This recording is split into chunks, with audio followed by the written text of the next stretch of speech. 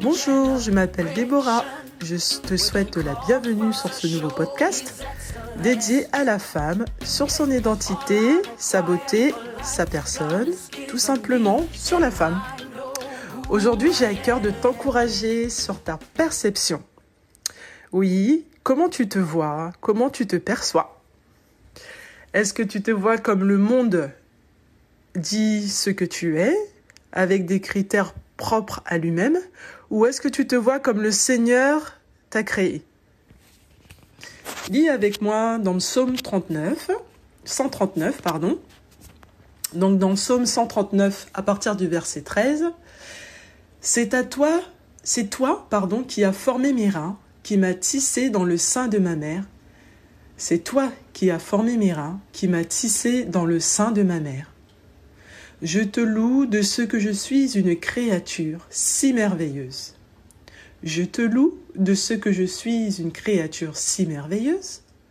Tes œuvres sont admirables et mon âme le reconnaît. Tes œuvres sont admirables et mon âme le reconnaît. Alors acceptes-tu ces paroles? À toi de prendre une décision et de te positionner en fonction de ce que Dieu dit de toi et de rejeter les critères de ce monde. Le monde, en effet, met en valeur des critères de beauté que l'on voit partout, dans les magazines, à la télé, et même dans ton environnement au quotidien. Et c'est la raison pour laquelle tu te trouves des défauts.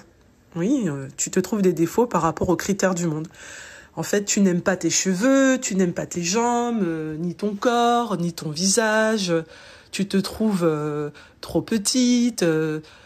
Mais sache que lorsque tu rentres en harmonie avec l'identité que Dieu a mis en toi, alors il n'est plus possible de rejeter ni ta personne et ni de te comparer à une autre femme, car tu es unique.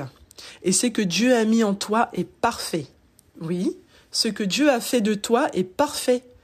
Donc aujourd'hui, je souhaite t'encourager et te rappeler que tu n'es pas ce que le monde dit de toi. Non, tu n'es pas ce que le monde dit de toi. Tu es une créature merveilleuse et parfaite à l'image de Dieu. La beauté est propre à l'identité de ce que Dieu a mis en nous. Je répète, la beauté est propre à l'identité de ce que Dieu a mis en toi.